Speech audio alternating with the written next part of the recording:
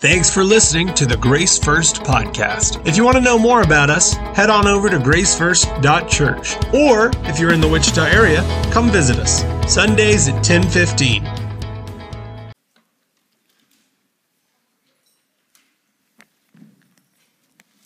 Well, I got word from the kitchen that they're a little behind, and they asked if I could preach longer. No joke, they actually said it. So we're going to talk about Jesus and the law, but we have to start in Genesis 1 now. So open your Bible to, I'm just kidding. They did say it, but you know me. They'll be fine. All right, so if you do have your Bible, open them to Matthew 5. We are continuing in our study of the Sermon on the Mount. It's been great so far. I've really enjoyed just the study of it. There's so much out there on the Sermon on the Mount that you don't even know about or think about or read about just in common context. And so as you dive deeper, it's just been rich and a blessing and just awesome. And then as Jake and I have talked about the different passages and just different things about it that we see and what God is showing us and then what's true about the rest of Scripture because of what we're reading has been amazing. And so we did the Beatitudes, split it up into 2 weeks, and it was a great opportunity to walk through what each one of those things mean and how that should shape our lives as believers. And then last week, Jake talking on the salt and light and did a great job of explaining and even giving the visuals that he went as far as ordering salt from there. So it's great that we had the opportunity to hear about salt and light and what it means to be salt and light and what those things are charged for. And it was a great sermon for me to hear last week. I really appreciate my brother in Christ. He's just been an awesome addition to us here. So as we walk through those passages and as we have seen how they've drawn us to this point, now Jesus is going to talk about fulfilling the law. And then as we go on farther into the Sermon on the Mount, he's going to say, not only did I come to fulfill the law, but I'm also going to take the law as you think you know it, and I'm going to drill down on you. And so it's a great opportunity for us to stop and kind of see what it means that Jesus came to fulfill the law before we actually get into the rest of it. I thought about adding, anger and lust and all the rest of it into this part, but I think we'd lose out on the significance of what it means that he came to fulfill the law. So we're going to read the passage. It's short. It'll be on the screen for you, but we're in Matthew 5, starting in verse 16, actually. I did not have 16 on there for you, but that was after I had made the slides. I realized that I needed to do 16 as well. So in the same way, let your light shine before others, so that they may see your good works. You might take them off. I didn't change the batteries. Be my fault. Make it no time. All right. Oh no, it's not going to stay on. It's blinking at me. Old school. All right. So verse 16. In the same way, let your light shine before others, so that they may see your good works and give glory to your Father who is in heaven. Do not think that I have come to abolish the law or the prophets. I have not come to abolish them, but to fulfill them. For truly I say to you, until heaven and earth pass away, not an iota, not a dot will pass from the law until all is accomplished. Therefore, whoever relaxes one of the least of these commandments and teaches others to do the same will be called least in the kingdom of heaven. But whoever does them and teaches them will be called great in the kingdom of heaven. For I tell you, unless your righteousness exceeds that of the scribes and Pharisees, you will never enter the kingdom of heaven. Let's pray. Lord, we thank you for this morning. We thank you for your word. I pray, Spirit, that you would be our teacher this morning. Lord, let us to lay down the things that we've walked in here with. And Lord, I pray that the word would do the work. And I know that you, God, will be glorified through your word. And Lord, we pray these things this morning. Amen. So the very first point is glory of God. There's a reason to go back to verse 16 because I think sometimes, and I don't think Jake did it, but I think sometimes churches leave out these kinds of verses and passages that should not be left out. And I think we kind of read the main thing, which we get the main thing is salt and light, but then we kind of read the last part and we go, in the same way, let your light shine before others so that they may see your good works and give glory to your Father who is in heaven. We miss the fact that all of this is for the glory of God. Like that should be our ultimate thought, our ultimate heartbeat, our ultimate everything in everything, that it be for the glory of God. And however, I get a chance to hammer down on this, even though it does get missed often, because I don't know if we get any of Scripture if we don't get the glory of God, but we really don't get what's coming all the way through the rest of the Sermon on the Mount and all the way through Scripture if we don't understand that it's about the glory of God. The glory of God is the magnificence, worth, loveliness, and grandeur of his many perfections, which he displays in his creative and redemptive acts in order to make his glory known to those in his presence. That's from C.T. Studd. It is amazing when we look at the glory of God and we get a sense of what the glory of God is. And again, we will never understand it fully. We will never get fully what the glory of God is and how it works and how all these things work out for his glory and for our good. But the ultimate purpose is to turn our eyes, affections, and awe back to him. Chris Morgan says it this way: the glory of God is interwoven throughout the biblical story and forms the origin, content, and goal of the entire cosmic narrative. God's glory is the magnificence, worth, loveliness, and grandeur of his many perfections. God communicates his glory through his creation, image bearers, providence, and redemptive acts. God's people respond by glorifying him. God receives glory and through uniting his people to Christ, shares his glory with them. And all of this contributes to his glory as God in his manifold perfections is exhibited, known, rejoiced in, and prized. Again, lots of people write things lots better than I could ever say it. But that's what God's glory is. It's wrapped up. There's so many ways that God has shown his glory through creation, through the redemption process, through the prophecies, and the fact that all these prophecies were fulfilled. God shows his glory and his majesty and his might. And it should drive us to an absolute awe of him, not go, I mean, I don't know, when I was younger, it would have been, somebody could have been, and God is this, and God did this, and God is sovereign, and God is glorified. And you're like, okay. But having lived a little longer now, I can see the glory of God in so many things that I would have never seen it before. Even through tough times and trials, which even probably more so, you see the glory of God in his hand at work in such amazing ways. For he, for his glory, which we'll talk about even in a little bit, and good, also sent his son for our salvation. For his glory and our ultimate good. And we must understand God's glory as believers. We must read the word. We must pray. And we must live with his glory and awe of who God is always. Like, that should be our goal. We shouldn't go to the word and go, all right, accomplished that today. I read his word. What does it have to say? God, what are you driving home to me? What do you want to change about me through your word that needs to be changed? What sin is in my life that needs to be rooted out? What rough edges need to be smoothed? God, I want to be in awe of reading your word. And when you start to study the word all the way through, you start to go, well, this right here actually started like in 2000 BC when he said this. And he's exactly right about it. Perfectly right about it. Obviously, we're never going to be perfect in this. When I say always, that's the goal. Perfection is the goal. It's never accomplished, but it should be what drives us. Mediocrity. If you truly love something, if you truly pursue something, if you're truly passionate about something, maybe you have something in your life, maybe you don't, that you are truly passionate about. Has mediocrity ever been the pursuit for you? It should never be our pursuit in our love for the Lord, our pursuit of his glory, the way we read his word. I think some people misunderstood a few weeks back when I said, the first thing I don't want to hear when I'm walking through a major trial is, read your Bible more. What that means is, don't just tell me to read my Bible more. Draw me to the Lord. Show me his word. Act these things out. Live in a way in such that you draw me back unto him and read the word.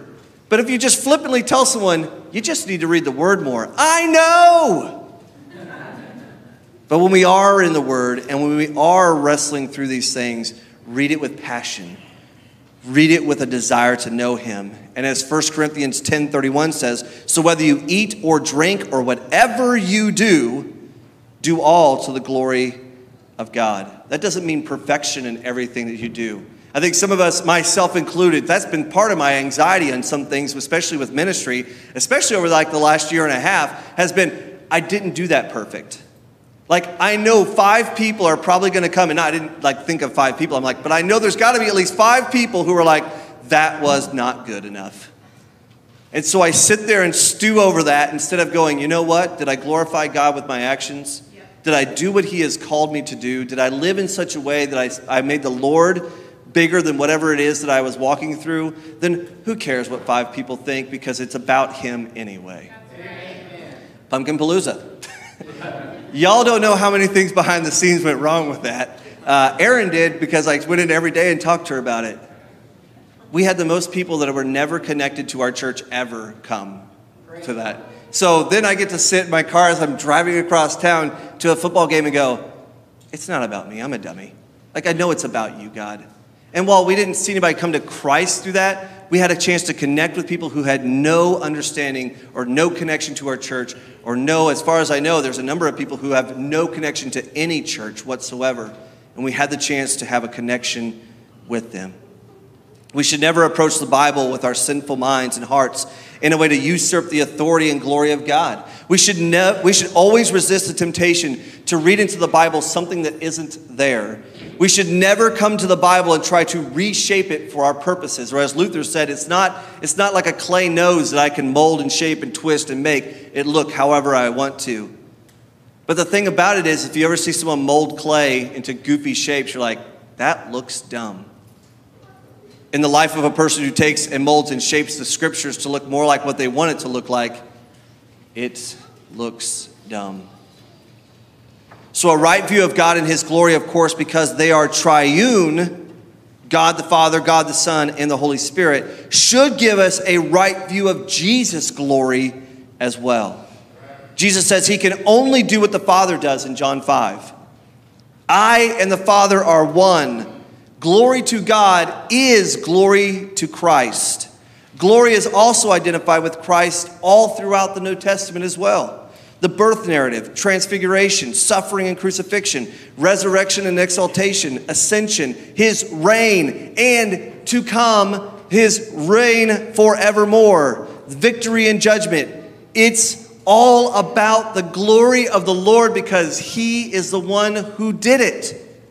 If Chick-fil-A has a higher view of God's glory, his word, and the Sabbath than you do, get your act together. That may strike home a little hard. They give their employees time off. The owners are Christians. They believe in the Sabbath. They believe in the fact that God is to be glorified more than their business. So if Chick-fil-A has a higher view of God's glory, his word, and the Sabbath than you do, you need to stop eating their chicken and start reading your Bible. This right view takes us to the Jesus fulfilling the law. So our point 2 is Jesus fulfills the law.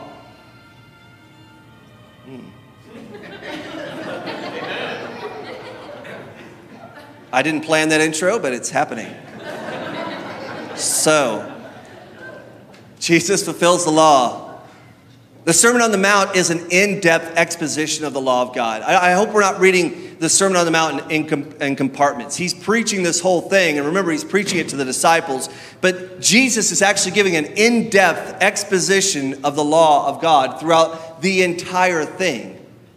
And over time, and I'm going to use a word here that I typically don't like to do this, but over time, things like antinomianism, which is basically anti-law, and things like that have actually crept into the church, where there's people who believe that the Old Testament law has nothing to do with this anymore. It can actually be cast out or unhitched, or however you want to have that person say it.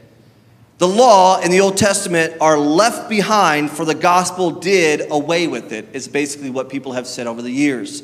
And this idea has led to other false teachings, and people have thrown off what God said in the Old Testament for a new perverted view of what God actually says now. Like there's two separate things. But remember, God is immutable. God is impassible. God does not change. He won't change over time, and he doesn't change for your whims. And so if God says it, God says it. And this dangerous place is where a lot of churches and people in the world are going, and the understanding of God's word is diminishing. And the law's purposes were many. There's lots of reasons why the law was given to the people, but there's two main reasons why the law was given. Number one was to basically point to the fact that you're never going to accomplish it on your own. You can't.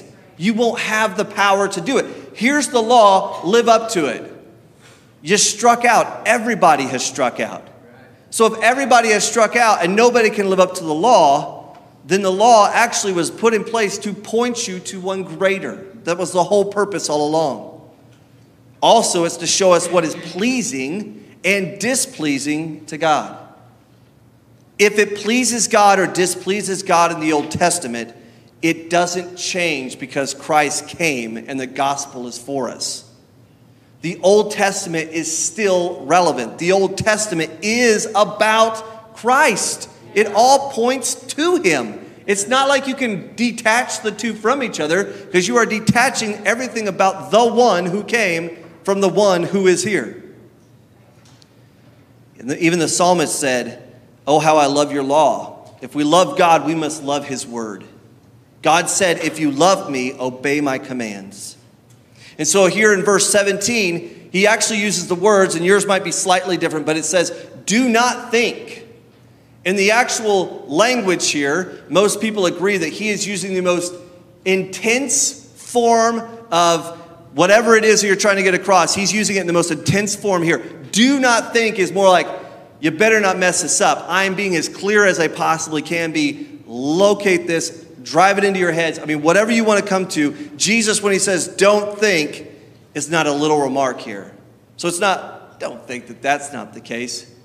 Never believe this. Don't think I have come to abolish or destroy the law. I have come to fulfill them. And not one jot or tittle will pass away from until it is accomplished. Or yours may have iota or dot. I'm not going to take you through a Hebrew lesson. That would be boring for you, but that's okay. Jesus didn't fit the narrative. So we have the disciples. Remember, the disciples are around.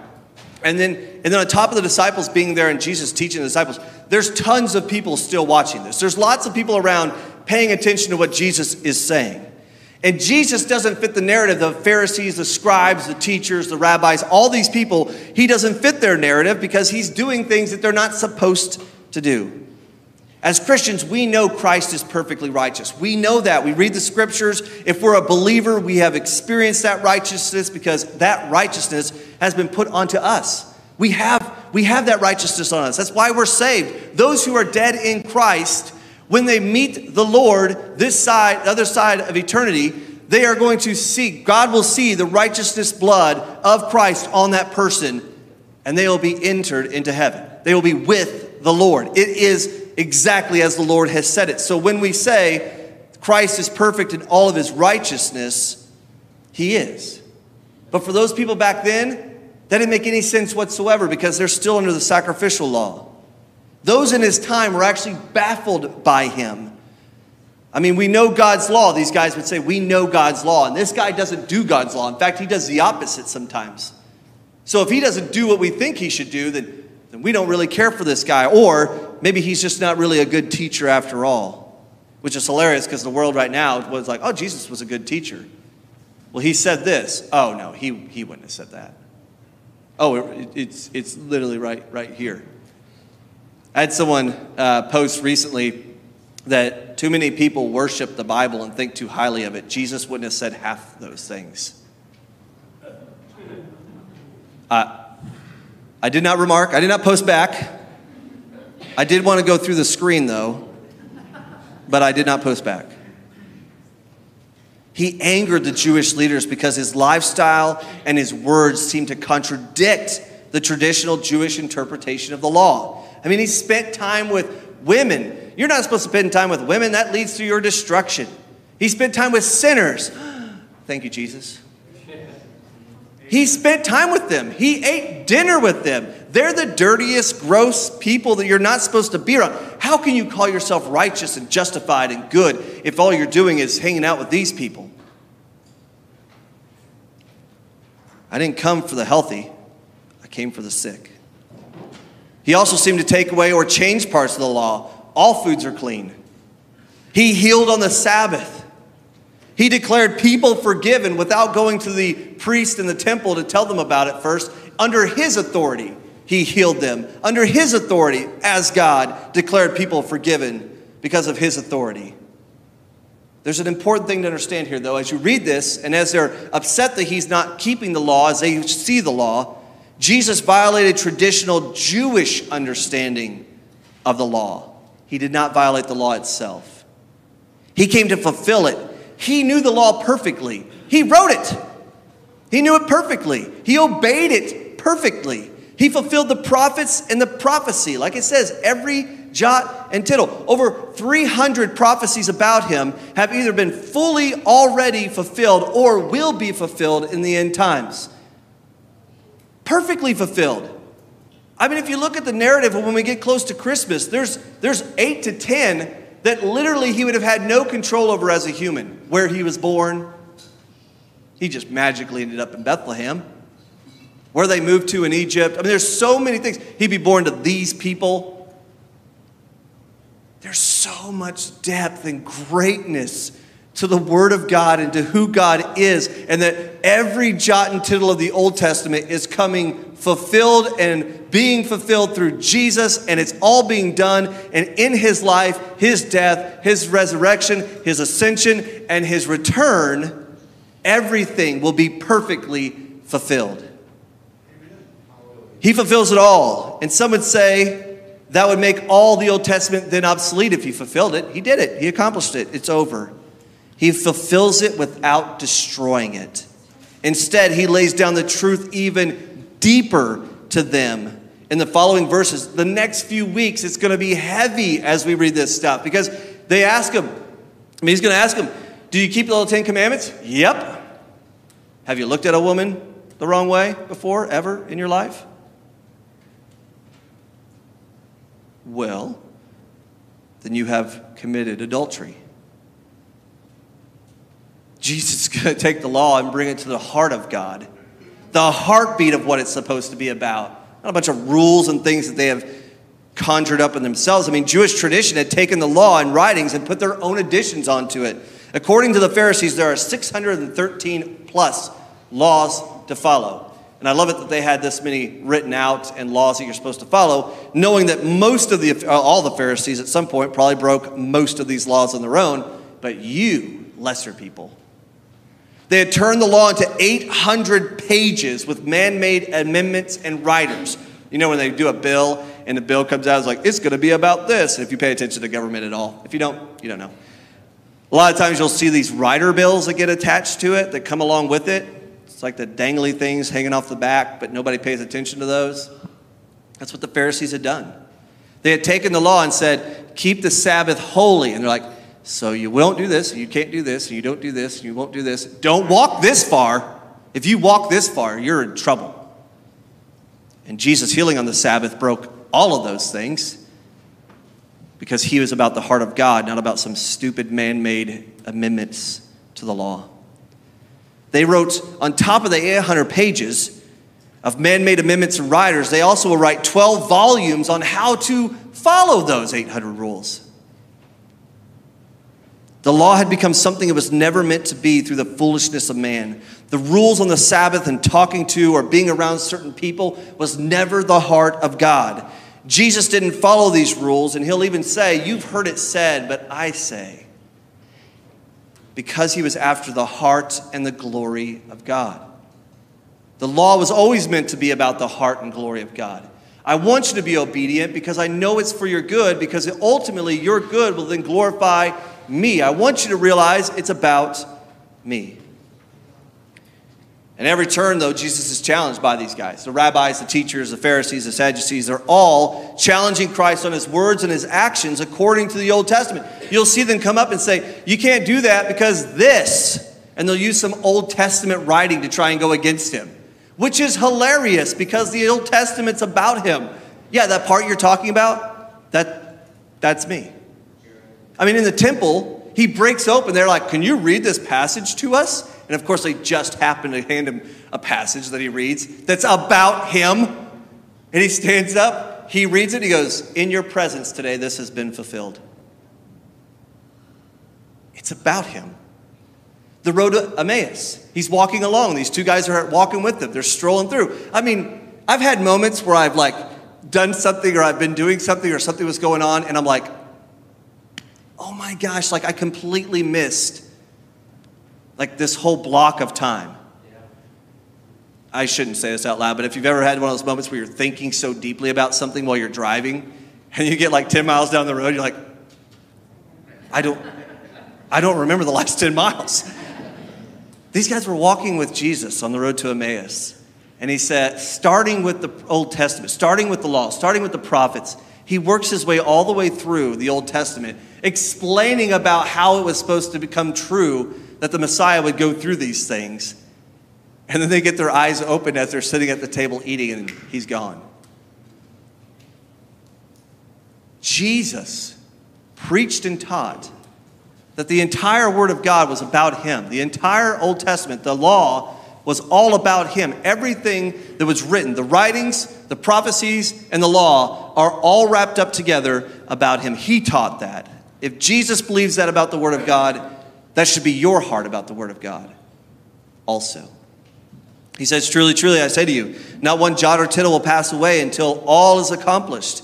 In Christ there is fulfillment and ultimate beautiful fulfillment when we are in a perfect relationship with Christ and God at the end.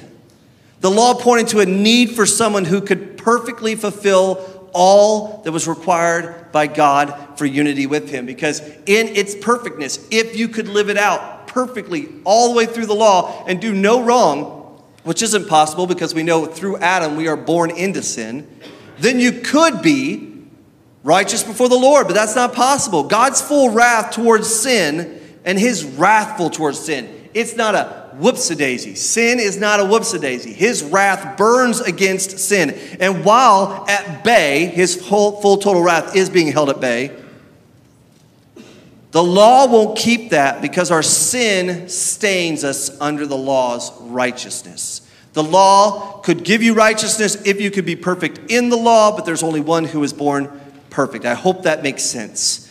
It would require someone perfect in every way who had no sin for all those who were guilty under the law. Because if nobody, no human, full human could ever be perfect under the law, it's going to take somebody to be some sort of sacrifice, or in the Old Testament, it's going to take continual sacrifices over and over again that always pointed to the one. One sin made you guilty under the law and therefore unrighteous before God. In the Old Testament, God established a sacrificial way for people to do these sacrifices, to say that here's our atonement for our sin before you, Lord. But it was never the point of what God wanted. It was always pointing to one greater. In Christ, the perfect one, sacrifice would be made. He's the only one who could. God had to send God to pay the price that God required for sinners. That's an amazing thought that he didn't spare his son to send him to die for us, to pay a penalty that we couldn't pay, to pay the price that actually will cover us with righteousness. He's the only one because he's the only one who is sinless. You can't take a sinful sacrifice, stick it on a cross and go, that paid for everybody. It has to be sinless. If it's sinless, he was on the cross, he took on all the sins of the world for those who would believe in him. Romans 3, I'm going to read a section of Romans 3 here. But Romans 3, most of us know Romans 3:23, but we don't really know much else of Romans 3. But in the light of Jesus being the perfect sacrifice, starting in verse 9 of Romans 3, what shall we conclude then? Do we have any advantage?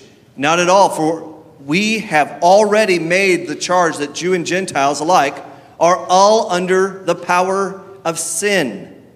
As it is written, there is no one righteous, not even one. There is no one who understands. There is no one who seeks God. All have turned away. They have together become worthless. There is no one who does good, not even one. Their throats are open graves. Their tongues practice deceit. The poison of the vipers is on their lips. Their mouths are full of cursing and bitterness. Their feet are swift and shed blood. Ruin and misery mark their ways, and the way of peace they do not know. There is no fear of God before their eyes. Then in verse 19, Now we know that whatever the law says, it says to those who are under the law, so that every mouth may be silenced and the whole world held accountable to God. Therefore, no one will be declared righteous in God's sight by the works of the law. Rather, through the law, we become conscious of our sin.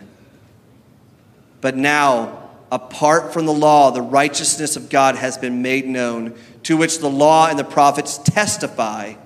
The righteousness given through faith in Jesus Christ to all who believe. There is no difference between Jew and Gentile, for all have sinned and fall short of the glory of God, and all are justified freely by his grace through the redemption that came by Jesus Christ. God presented Christ as a sacrifice of atonement through the shedding of his blood to be received by faith. He did this to demonstrate his righteousness because in his forbearance he had left the sins committed beforehand unpunished. There's a little bit more to Romans 3 than for all have sinned and fall short of the glory of God. The Old Testament remains authoritative in divine testimony and teaching, in which some things like sacrifices and ceremonial law pointed to Christ, and their ultimate meanings are found in Christ. We get that. We see that. It does not make them insignificant. We see the one through whom it points to. The moral law was not just fulfilled, but it is active and even deeper when we look through the lens of Christ at it. And we'll see that in the weeks to come. And we look forward to the final word on when he returns, when all of this will be fully fulfilled as well. Which brings us to number 3. I know you thought we'd never get there. True righteousness versus perceived righteousness. The world has a view of righteousness. The world has its own perspective of righteousness. The religious world, outside of true Christianity, has its view of what righteousness looks like, or being good enough to receive a reward, essentially. The world says if you do these things, you're a good person. I really appreciate the funeral on Friday. That preacher preached the word. Nobody left there without hearing the gospel. Nobody. It was deep truth about what it really means to know the Lord. No one could have walked out of there and held on to the fact of, yeah, well, my good is good enough. That's what a funeral should be like. That was David's one last opportunity to tell the world about the gospel, which is awesome. And then he's experiencing what we're talking about, which is even better. But God has one truth of righteousness. One. There is no your path is good for your path. There is no truth is your truth. It is the truth, and that is all there is the truth. The problem is many have confused where God drew that line in bold. He didn't just draw it. God didn't say, I'd like for y'all to stay somewhere over here. He put it in bold with an exclamation mark. This is my command, not my suggestion. And the world looks at that line and goes, I don't really think that that's a good line. And they skew it. And in verses 19 and 20, he turns his attention from telling the disciples about these things, and he turns it, again, still teaching the disciples, but he turns it at the people who he knows are listening as well. They're in the crowd. And he says, therefore, whoever relaxes one of these commandments and teaches others to do the same will be called least in the kingdom of heaven. But whoever does them and teaches them will be called great in the kingdom of heaven. For I tell you, unless your righteousness exceeds that of the scribes and the Pharisees, you will never enter the kingdom of heaven. The scribes and the Pharisees and the teachers of the law, they are the pinnacle. If you're standing there and he's like, your righteousness needs to exceed theirs. I don't know who your guys are, like you like to listen to or whatever, but basically somebody would have to put up like Alistair Begg, R.C. Sproul, John Piper on the stage in front of me and go, your Christianity needs to be better than their Christianity. You've got to be a better Christian than these guys. All right, I'm out. You need to be a better preacher than these guys. I'm really out. This is the standard. So when he says it needs to exceed this, they're looking at these guys going, but they're the best of the best. How could I ever exceed these guys? And he's going to explain to them it's a much deeper thing than that. First, he says, there are no little issues or big issues. The one thing that we grew up with, especially in the churches I grew up in, was, well, that's a little white lie. That's a little white sin. I don't know where that came from, but that's stupid. Number one, as Jesus teaches here, there's no little sin. A sin separates you from God and puts you under his wrath. A sin. So there's no little ones. But the rabbis and the teachers would teach people that there are light and there are heavy sins. There are light sins that you can do, and that doesn't require much for you. And then there's heavy sins, and you should die for those. All you have to do is take a look at the woman who was caught in adultery. First off, where's the dude? Number one. Number two, caught in adultery, and she's brought before the Lord. And as she's sitting there before the Lord, and these guys are like, what are you going to do? And they think they have him trapped. He starts doodling in the dirt. There's lots of things where people think that he's doodling in the dirt. I'd like to think that he's like listing all of their women out in the dirt, or he's listing all of their sins out in the dirt or something. And the thing is that they're trying to put this woman to death because they have this idea that this is a much worse sin. And Christ, in his understanding of their sins, I'm hoping that that's the answer because it's mine. I'm just kidding. But wouldn't it make sense that he's listing their sins out on the dirt, going, okay, whoever wants to throw the first stone? And then the oldest to the youngest began to leave. They taught that. They taught it was a worse thing, and we're going to do worse things to you. And what Christ is saying is, if you teach that, if you lead people in the way that sin won't condemn you, but this sin will condemn you, and you continue to teach that to people, you will be held accountable for teaching people those wrong things. And the Pharisees and other religious leaders believed themselves to be above those who were not as religious and proper in their worship. I mean, remember we talked about the guy that said, thanks you, Lord, that I'm not that guy, that dirty sinner over there. Their pride came from an outward example of their life. They created a proper behavior in every minute detail with the law. That's why it's 800 pages. Now, here's the law. Now, here's all the ways you have to act correctly under that law to be righteous. In every minute detail for every foreseeable situation in order to be considered righteous. This is impossible. This is a weight that was crushing.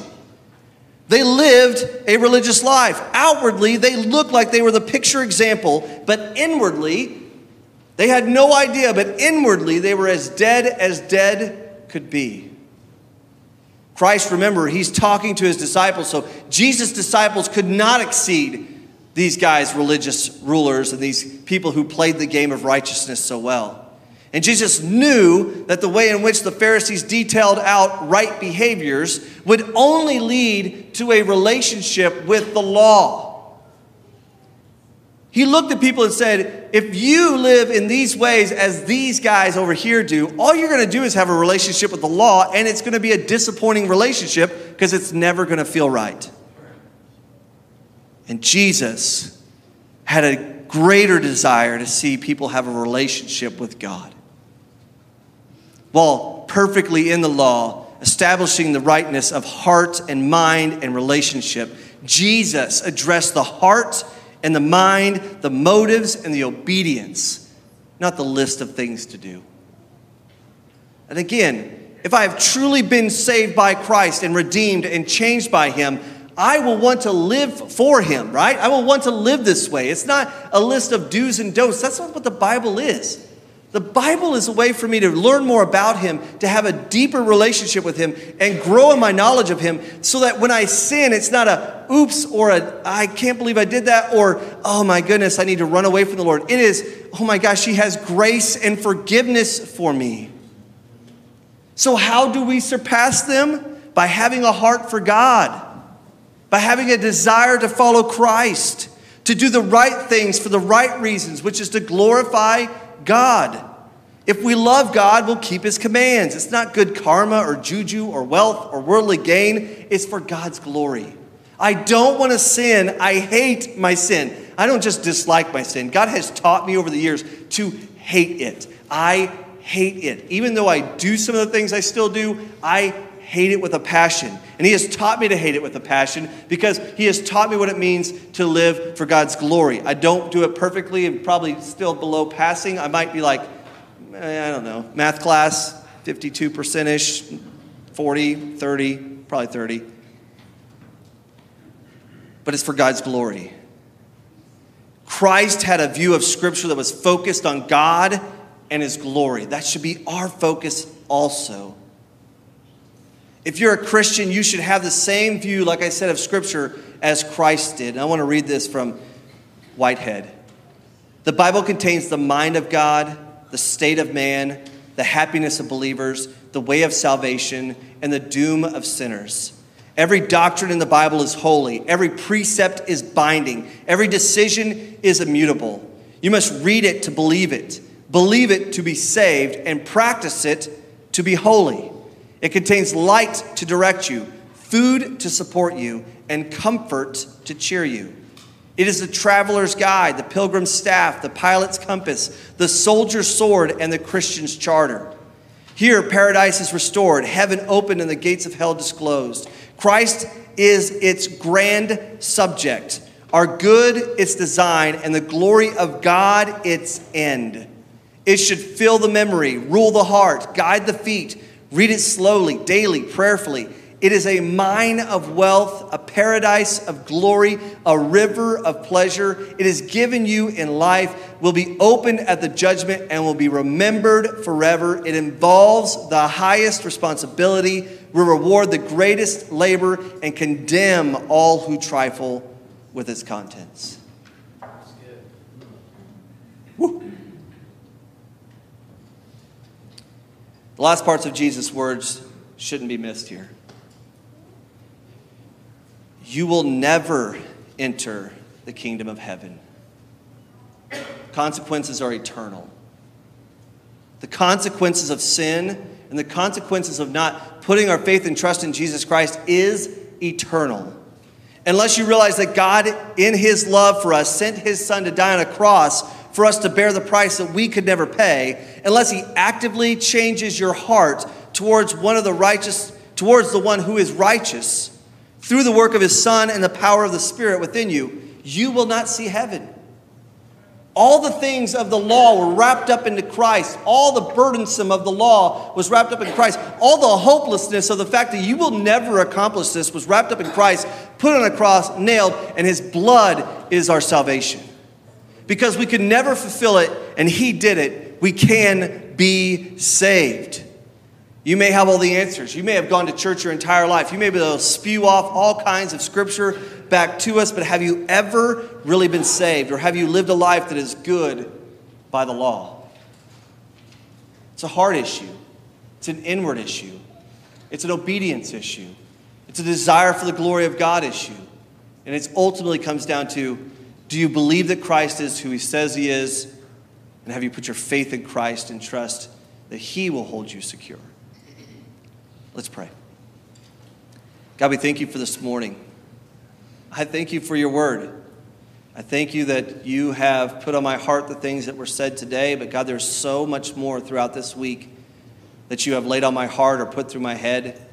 There's so many more things that I want to tell or say. There's so many more things that this passage reveals. I pray, Lord, that you would work on the hearts of those in this room. It wouldn't be we heard the guy up there talking, so we're going to leave it there and move on with our life. I pray, God, that we would take the word and let it overwhelm us. Overwhelm us, Lord.